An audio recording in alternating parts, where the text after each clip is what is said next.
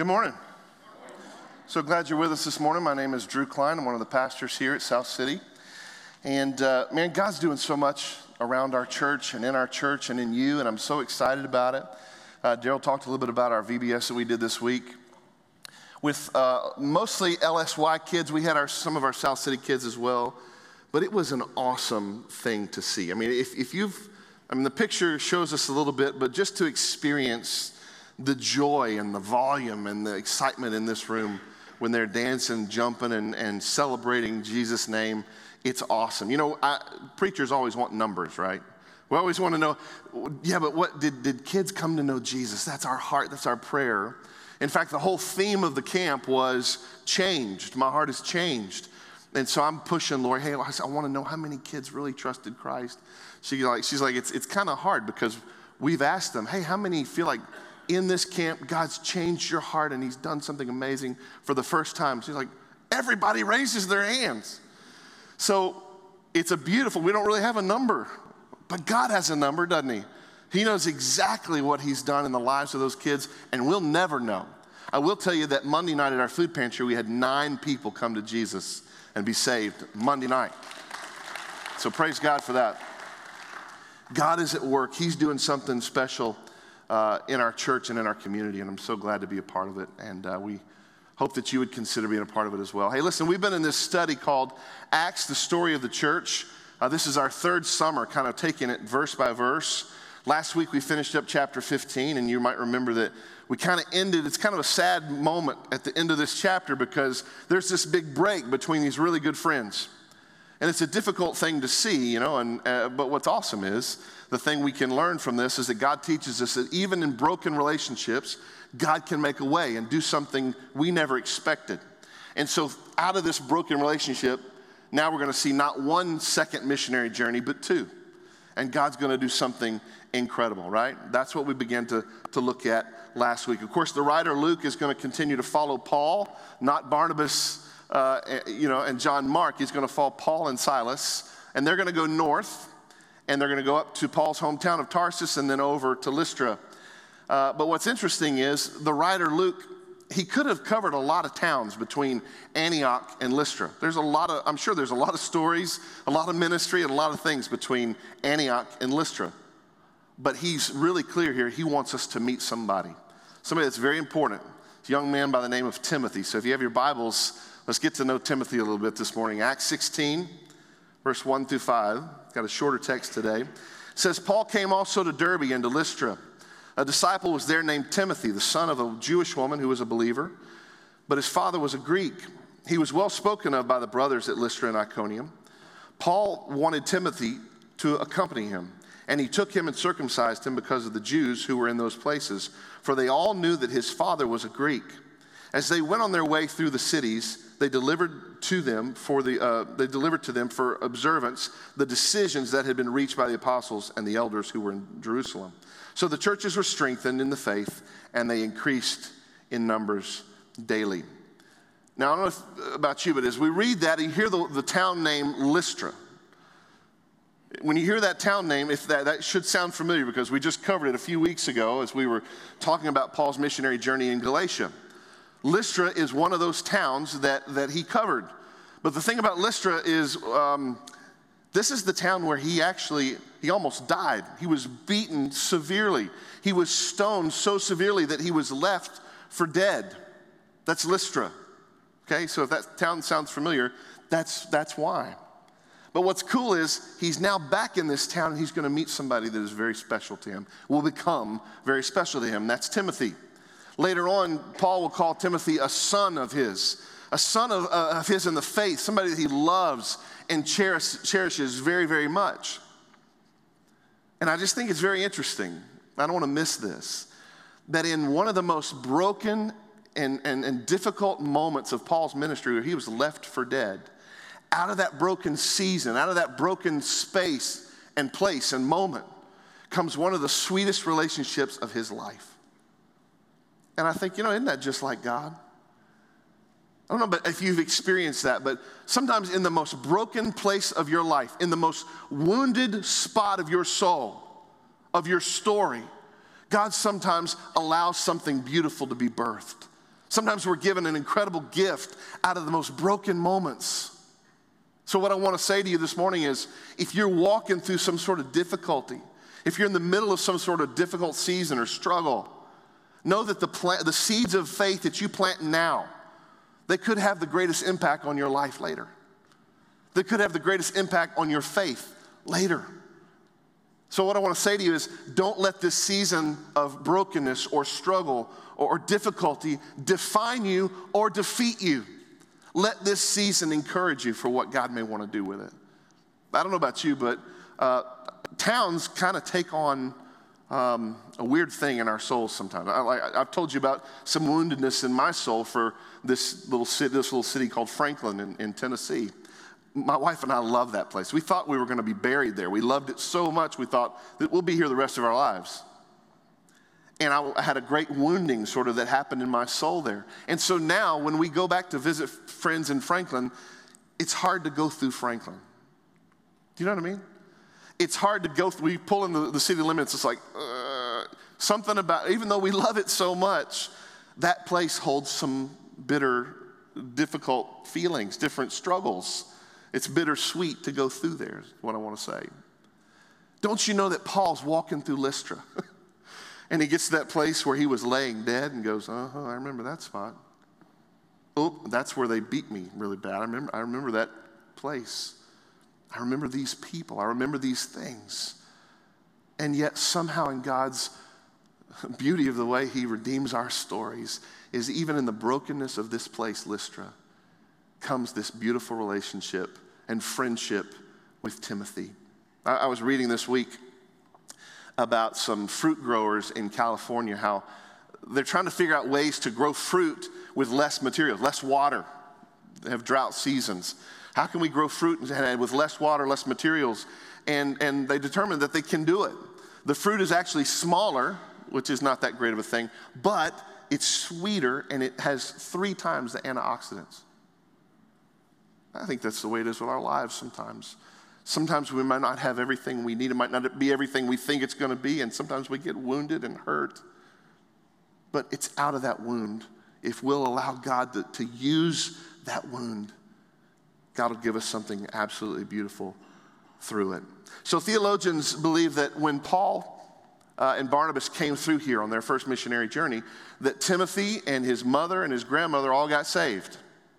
They think they probably came to faith on the first missionary journey. And now this is about 5 years later. Paul's coming back through and their faith has matured and deepened, right? It mentions here that his father was a Greek, which is important to part of our story here in just a minute. But what you need to know is that kind of the tense of the Greek is that his father may be past. And maybe that's the reason he's really more raised by his mother and his grandmother. Theologians believe that Timothy was about 16 years of age, somewhere between 16 and 20. Does that change? Is that interesting to you? I just think that's so cool. We don't give a lot of credit to 16-year-olds, right? We're like, hush, boy, go move along, right? And yet we're going to see today that Timothy is a godly man. He's a godly man, and God's going to use his life even at 16. So if you're 18, 17, 16, you need to pay attention today because God has got a message for you, okay? I promise you.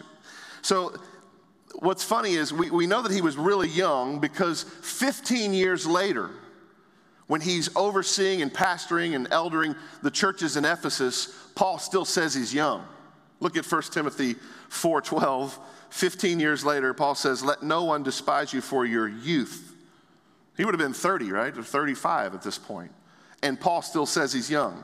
But set the believers an example in speech and conduct and love, in faith and in purity. Now, because he was so young, that's the reason Luke feels like he needs to mention his mom.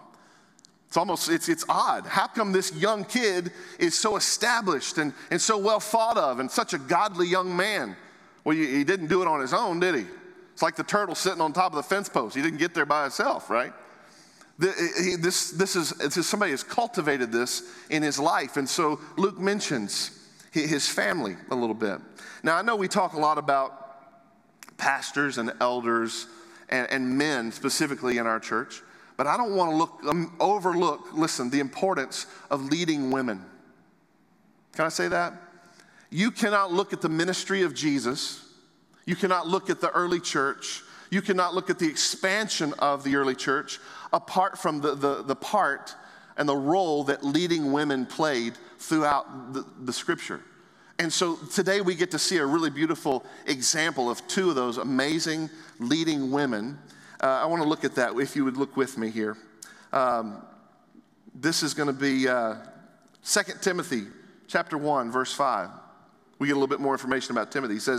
Paul says, I'm reminded of your sincere faith, a faith that dwelt first in your grandmother Lois and your mother Eunice, and now I'm sure dwells in you. On the back of your card, if you're kind of following along, I've given you 2 points. That's pretty easy today, right? 2 main points. Number 1 is family discipleship. It is so important that we have family discipleship in each one of our homes, that each one of us is becoming the disciple God wants us to be, and that we're passing down what matters most to our children in discipleship. That's what we see happen in this home. This grandmother, Lois, and this mother, Eunice, are going to give something to Timothy as they raise him. Paul says what they had was sincere faith. I love that. What we call it around here at South City is authentic faith. It's in our vision statement. We want to be authentic disciples who make disciples for the glory of God. So what does that mean? It means that we have a real faith. We don't just say something and live something else. No, it is who we want to be. But we're not there yet. We're still growing. We're still learning. We're still becoming who God wants us to be, and we want to pass that on and make disciples. That's exactly what Timothy's mother and grandmother had. They had a sincere faith, and they passed that down to Timothy. Can I just take a moment here, parents, and ask this question rather? What are you passing down to your kids? What's important to you? What are you sincere about? That is your worldview. It is the thing that you love. It is the thing that your kids go, oh, that's important to him. Oh man, that's important to my family. They know what it is, trust me. My question is it Jesus? Is it Jesus? Maybe it's baseball. There's nothing wrong with baseball. But if baseball's more important than you passing Jesus down, there's something wrong with baseball, right? Maybe it's hunting and fishing and love of the outdoors. That's a good thing. But if that's a greater thing you're passing down than your love for Jesus and an awareness of who he is and his word, a sincere faith, man, you need to take a look at your heart. Take a look at your life. What are you passing down? We're all passing something down. What this family passed down was a sincere faith, and it created a sincere faith in Timothy. What do your kids genuinely see in you? That's my question this morning. 2 Timothy 3:14-15 says, but as for you, continue in what you have learned and have firmly believed, Paul says to Timothy, knowing from whom you learned it. I think he's speaking of himself. Paul had discipled Timothy. But he's not just speaking of himself. Verse 15 says, and how from childhood you have been acquainted with the sacred writings, which are able to make you wise for salvation through faith in Christ Jesus. He's saying you've learned, yes, from me, but you've also learned from your childhood that what matters most are the sacred writings, the Word of God. There's 2 aspects to this family discipleship we see in Timothy's home. We see it was passed down sincere faith and a love of Scripture, the value of the Word of God. Do you want to have family discipleship in your home? You need those 2 things. You need to be a sincere believer, passing down your love for Jesus and of high value of Scripture, a high value of who God wants you to be. Our kids should grow up as Timothy did with caretakers, with parents who have an authentic and sincere faith. And we can't grow in Jesus apart from the Word of God. Is that right? You just can't. It's not possible. We start lining ourselves up against the world. Well, I'm better than that guy, so I must be okay. No, that's not a Christian faith. We get what we learn and who we're going to become from what? The Word of God. That is our standard. We do it with sincere faith and a high value of the Word of God. It's both. It's both. I've got to have a parent brag here for a moment. I have a 12-year-old little girl, Daisy,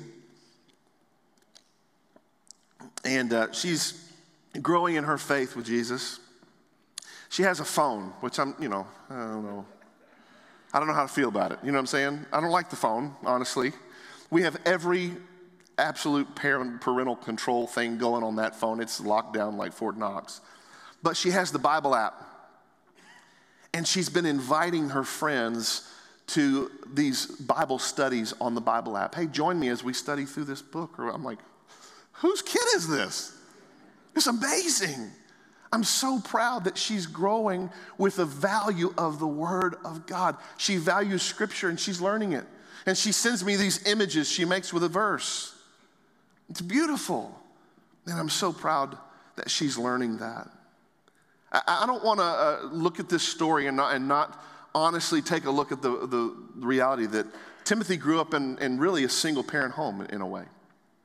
And that many of you sitting here today as single moms or single dads, potentially, trying to raise your kids for Jesus. We have to acknowledge this aspect of this story. What I want you to see is be encouraged that you can do it. Be encouraged that you can raise your children with sincere faith, a value of Scripture, and that God can use you to change the children to be an incredible witness to the world. Think of the influence that these women had as mother and grandmother over Timothy. They influenced the whole world through the gospel and through how they raised Timothy. I just want to encourage you that your family may not look like every family on Facebook. It may not look like every family in here. But you can do it by the grace of God and the support of a church. Can I just encourage you? That's why we have small groups. If you're a single mom, single dad, listen, we know it's tough. We know it's difficult. That's why you need to be plugged into one of our city groups so that that group can come around you. And when you can't pick up your kid from school because you're working, somebody can, and it not be that big of a deal. Or when you need to go to the doctor, when you might need a little help financially, that city group can come around you and go, that's why we're here. We love you. We're the church. We want to make up what you can't seem to cover as a single parent home. We want to help you. That's the beauty of small group community. But be encouraged that you can do it. And not only do it, you can do it really well. One of the things that we see in Timothy's life is he grew up with a value of Scripture. And Paul wants us to understand how important becoming who God wants us to be is as a result of Scripture. Look with me. He continues 2 Timothy 3:16 and 17 as a continuation of what Paul was saying to Timothy here. He says, all Scripture is breathed out by God and profitable for teaching, for reproof, for correction, and for training in righteousness, that the man of God may be complete, equipped for every good work. That's what the Word of God does in us, and we can't know Him apart from it. Amen? We need to value Scripture. We need to value it with all of our lives and with a sincere faith. Look at verse 2. Speaking of Timothy, it says, he was well spoken of by the brothers at Lystra and Iconium. Now, what's interesting is it doesn't say his family was well spoken of. Do you notice that? It doesn't say, oh man, those are some great women. And now that's Timothy. He's from those. No. It says that Timothy was well spoken of. What that tells me is Timothy had his own faith. It wasn't just, yeah, my mom and I'm a grandmother, and yeah, I'm a part of I go to church with them, right? That's not what we see. We see that Timothy had his own faith. Timothy was the one that was well spoken of by the brothers at Lystra and Iconium, these two towns 20 miles apart. He's a 16, 17, 18-year-old kid, and he's well known by how he loves the Lord and the works that he does that honors God. I just think that's incredible. His own life spoke of his faith. People knew him and the kind of young man that he was. He had a sincere faith, and it was that sincere faith. It was that faith lived out in his life that Paul said, man, I need somebody like you. I need somebody on my team who has a sincere faith, a love of Scripture, is well known and received and respected in this area. I'd like for you to be on my team, right? That was an incredible thing for them to ask, for Paul to ask of him. Can I just stop for a minute and go back to the 16, 17, 18-year-olds, 15, 14-year-olds in the room? Listen, are you ready? This is my question for you this morning. Are you ready with your faith? If Paul were to come in here and go, hey man, who's the kid that loves Jesus, is ready to serve, he's well spoken of, and he's ready to be on mission? Because Timothy was ready. He was ready to go, and God used his life tremendously. Sometimes you think you can't lead or you can't make a difference, and Paul speaks directly to that, didn't he? To Timothy when he says, don't let people look down on you because you're young. Instead, you be the example. You be the one that they look to in speech and conduct and love and in faith and in purity. Why does that sound like such a foreign thing for a 16, 17, or 18-year-old kid? Can I tell you, my life at 16 or 17 was one that was really struggling with this. I was really struggling with this. I was on the fence. I wanted to live for myself. I was caught up in sin and addiction and struggle and wanting to be cool and be whatever anybody else wanted me to be, but yet my heart was drawn to God too. And he was doing a work in my life here in this church. And I didn't know what to do. I was being drawn so drastically. And a friend of mine had given me a cassette tape. Some of y'all don't know what that is. I had a cassette tape of this guy, Steven Curtis Chapman, and I put it in my car. And I had listened to it for weeks, so much so that I was already singing along the words with Stephen. I'm singing right along. But one day the Holy Spirit took some of his lyrics and broke my heart. I remember it. I remember the moment. I remember the place. I had pulled out of this parking lot. And I had turned around to get on the freeway. That's the way we used to get on the freeway. I had to turn around and get on the freeway up there. And I got on the freeway coming back. And I heard the chorus of this song. It's called Waiting for Lightning. I'd heard it several times, but for whatever reason, the Holy Spirit helped me hear, not just listen, helped me hear what God was trying to say. And the chorus said, are you waiting for lightning? A sign that it's time for a change. Are you listening for thunder while he quietly whispers your name? I had to pull the car over. And I pulled the car over and I rewound, and you had to do that too. Y'all don't know about that. Had to wait a minute. Zzz, that's probably good. Click, And I had to hear that chorus again. And I had to hear it again. And I had to hear it again. And tears began to come down my face. And I began to realize that's exactly what I was doing as a 16 and 17-year-old kid. I wanted God to do some big act to prove to me that he really was drawing my heart. But he didn't need to do a big act because he was whispering by his Spirit consistently to me. And it was time for me just to go, I surrender, God. Listen, if you're 15, 16, 17, 18, 48, I don't care. Maybe God's been whispering something to you about obedience, about a call on your life, about doing something for him, and you're waiting for some big sign. Don't do that. If the Lord is drawing you, if he's calling you, be obedient. Say yes. Pull the car over and seek him. God can use young people. We need young people who will take their place in the church. They will rise up.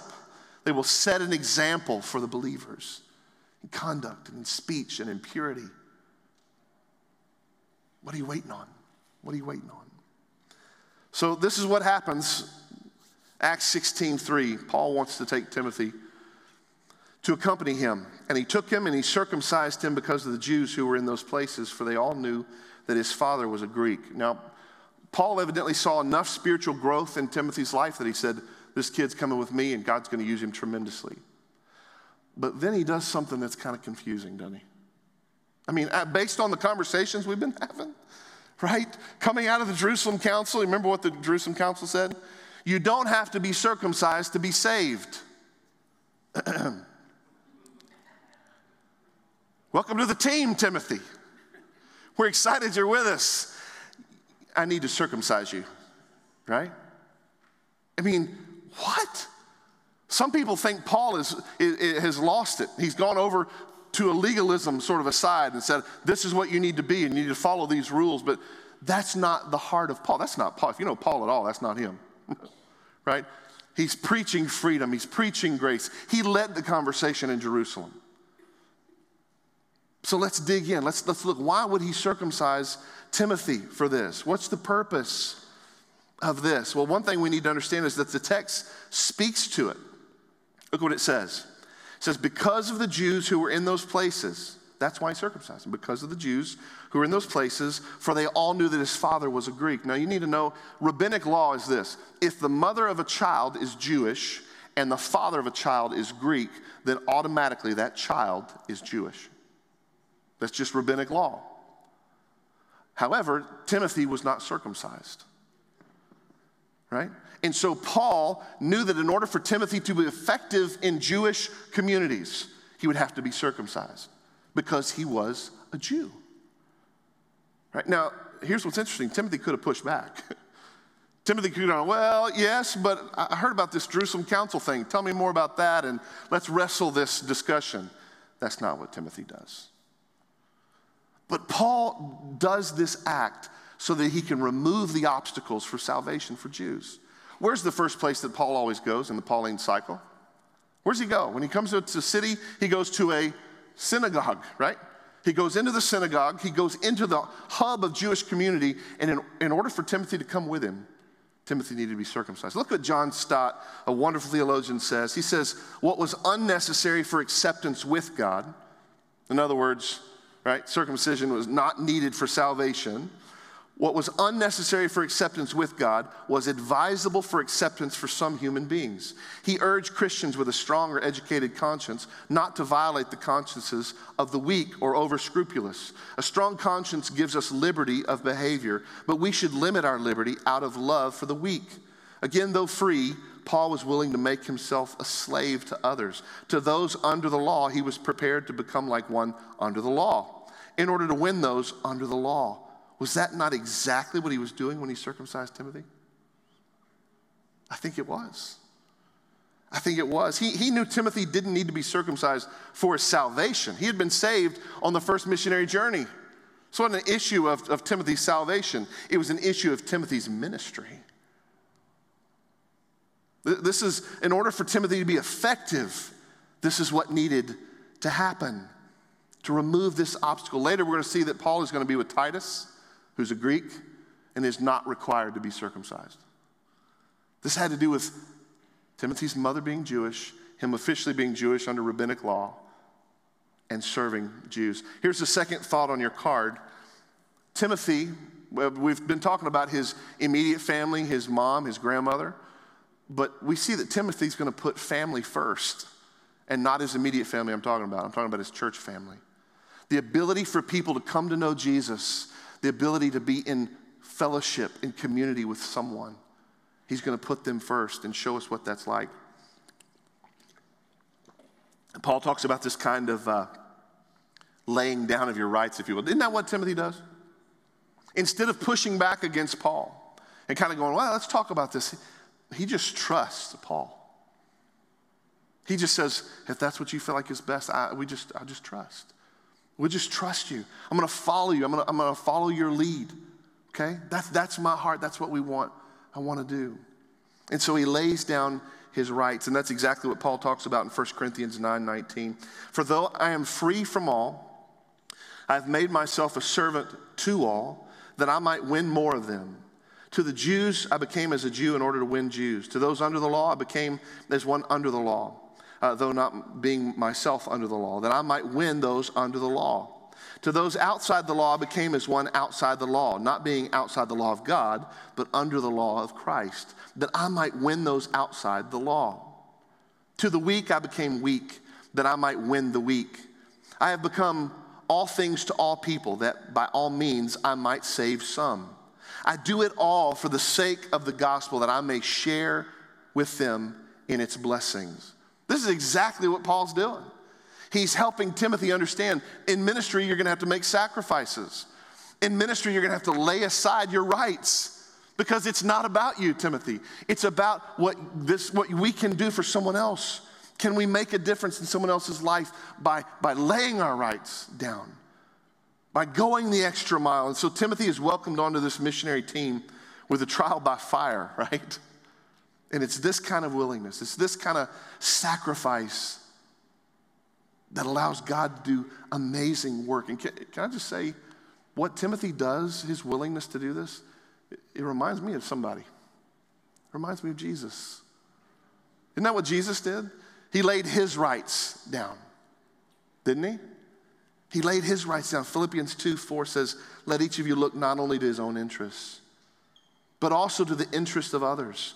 Have this mind among yourselves, which is yours in Christ Jesus, who though he was in the form of God, did not count equality with God a thing to be grasped, but emptied himself by taking the form of a servant, being born in the likeness of men, and being found in human form, he humbled himself by becoming obedient to the point of death, even death on a cross.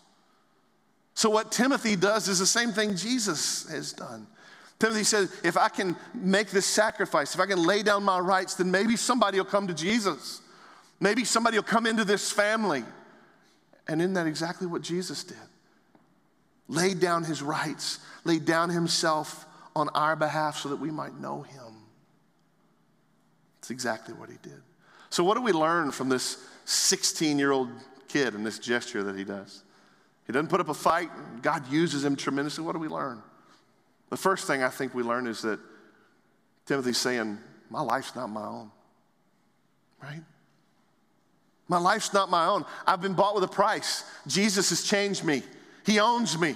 Everything I have, my body, my mind, my future, my dreams, my soul, everything about me is his. So yeah, if you want to take this part of me for your glory. And then we learn something about leadership. I love studies in leadership. Daryl and I share this love of learning as leaders. That's why we support the Willow Creek Leadership Summit so much, because we learn and grow as leaders in a great way. This is a study in leadership in a way. But here's the thing you learn about leadership with Timothy. Leadership is not just people saying good things about you. He had that, didn't he? Across 2 towns, he had people that were saying really great things about him. But that's not all leadership is. We learn that leadership is also sometimes humbling yourself, giving yourself away for someone else. That's great leadership, right? That's what a great leader is. So it's out of that humility. It's out of that trust. It's out of that desire for the mission to go forward that people really were saved, that people were changed. And we see that their desire for what they came for happens. Look here, Acts 16 as we close. Acts 16:4 says, as they went on their way through the cities, they delivered to them for observance the decisions that had been reached by the apostles and elders who were in Jerusalem. So the churches were strengthened in the faith, and they increased in numbers daily. Now, when I first read this, if I'm just being really candid, I read something into it. I read it and I just felt a real cruel irony. Do you see that at all, or is it just me and my messed up brain? There's a real cruel irony in a way when you read this. So here's Timothy now part of the team with Paul and Silas, and they're seeking to go to these churches and deliver this news to these Greeks, to these churches. You don't have to be circumcised to believe in Jesus, all while Timothy is feeling the pain of circumcision. Doesn't that feel like a cruel irony in a way? But as I prayed about it, as I thought about it, as I considered it more, I began to realize this is not cruel irony. You know what this is? Timothy had a great honor. Timothy was given a great honor to make this sacrifice for the glory of God, for the kingdom of God, for the mission of God to go forward. And shouldn't that be how we see every difficulty in our life? I mean, whatever you're facing, whatever brokenness is in your marriage or in your kids or in your business or whatever's going on in your heart and in your soul, what if we begin to turn those things around and say, God, what an honor that you have chosen me to bear this difficulty for you. Because I promise you the world is going, oh, they got divorced. Now let's see how Jesus-y she is, right? Oh, his business went down the tubes. Now let's see how much he loves Jesus. The world wants to watch you fail. The world wants to see in you that you really didn't mean it. And when we face difficulty, church, it's an opportunity for us to go, hey, this is a scar that I gladly bear for the glory of Jesus. I think about, there's a scripture in Acts, or in the early part of Acts, where the disciples are leaving the Sanhedrin. They'd been questioned. And it says they counted themselves unworthy for the opportunity to be persecuted for Christ. And in whatever difficulty you face, what if we said, God, how you've blessed me and you've given me this gift to represent you in the middle of difficulty, in the middle of brokenness, in the middle of whatever you're walking through, and say, God is still worthy of my praise. Isn't that what Job said? Job said, though you slay me, still I will trust you. Though you slay me, still I will trust you. And listen, I'm not saying it's easy. Lori and I walked through 9 years of infertility. And we had to sort of find ways to form in our mouth. But God is still good. When it was hard for our hearts to believe it. Though you slay me, still I will trust you. What if we let the brokenness of our lives be an opportunity for his glory? But the only way we can do that is we say, Lord, I lay down my rights. My life is not my own. I trust you with all that I am. So Paul and Silas and Timothy, they do exactly what they intended to do. They strengthen these churches. They see the numbers grow daily. All a part of their sacrifice, all a part of them laying themselves down so that God could use them. Friends, as we close this morning, I want to take you back to those 2 points. Number one, as parents, do you have family discipleship in your home? Sometimes when I say that, you go to this picture of, this really kind of corny, okay, kids, we're going to sing our worship song and we're going to read this real strange kind of thing that crazy people. No, use every opportunity as a learning moment to teach your kids about Jesus. My daughter came downstairs last night. She was afraid of the dark. She's 12, and she heard something. We said, baby, have you talked to the Lord about it? Let's pray about it. He's with you in the dark. Every single opportunity we can to lead them back to what matters most. And then the question of, what are you passing down? I think it's a big one this morning. It's one that I'm convicted to consider in my own life, in my own family. What are you passing down? Friends, listen, if you pass down a love of sports or a love of the outdoors and you don't pass down Jesus, something's wrong. Something's wrong. Can you look in the mirror of your own life today and say, Lord, what is it that's so important to me that my kids know it? I don't even have to say. They know it. You ask my kids, what's important to your dad? What are they going to say of you? Is it Jesus? Is it knowing him? Is it worshiping him? Is it serving him? Because if it's not, then we're passing down something that doesn't matter as much. And then lastly, do we have a mind of Christ? That's what Timothy had. He had a mind of Christ. To put others first for the sake of them coming to know Christ. For the sake of them going deeper in their understanding, their relationship to be strengthened in these churches. The title of the message is Family. I think it's interesting that we get this example of Timothy's immediate family, and yet the sacrifice he was willing to make for his family of families. It's all tied in, isn't it?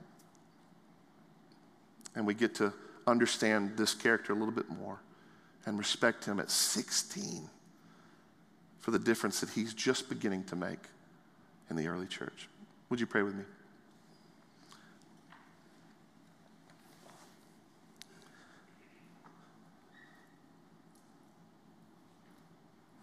Lord, marriage is not easy, and raising kids is not easy. It's difficult. And yet you're with us in all of it, through all of it. I'm thankful for the church that we can bear this burden together. That when we dedicate a child on this stage, we're not just saying we pray that everything goes well from here. No, we're saying we want to walk with that child. We want to help that family. We want to come alongside them and be the church with them, encouraging them, challenging them, teaching them what matters most, which is a sincere faith and a value of the Word of God, a life lived for Jesus. God, I want to pray for every family in this place. I want to pray for every mom, every dad, every single parent home that's struggling to try and make you Lord of that home. They're doing their best. God, I want to pray for every small group that could come around each one of those families. I want to pray for every 16 and 17 and 18-year-old child in this place, young person in this place, that they set an example for the rest of us, that they be willing to lead, Lord, even at their age, and be ready for what it is that you want to do in them, because, God, you might want to do a world-altering, world-changing, gospel-giving opportunity to them. Are they ready? Am I ready? And God, would you give us a mind of Christ to put other people first? Would you give us a heart, Lord, to remove obstacles so that people may be saved and people may grow deeper in their discipleship of you, Jesus? Thank you for your word today. Thank you for a chance to study it, to lean into you, Lord. I pray that you would continue just to meet us here and be with us here and meet every need of every family and every person in this room by your grace and your goodness. We love you, Jesus. In your name we pray.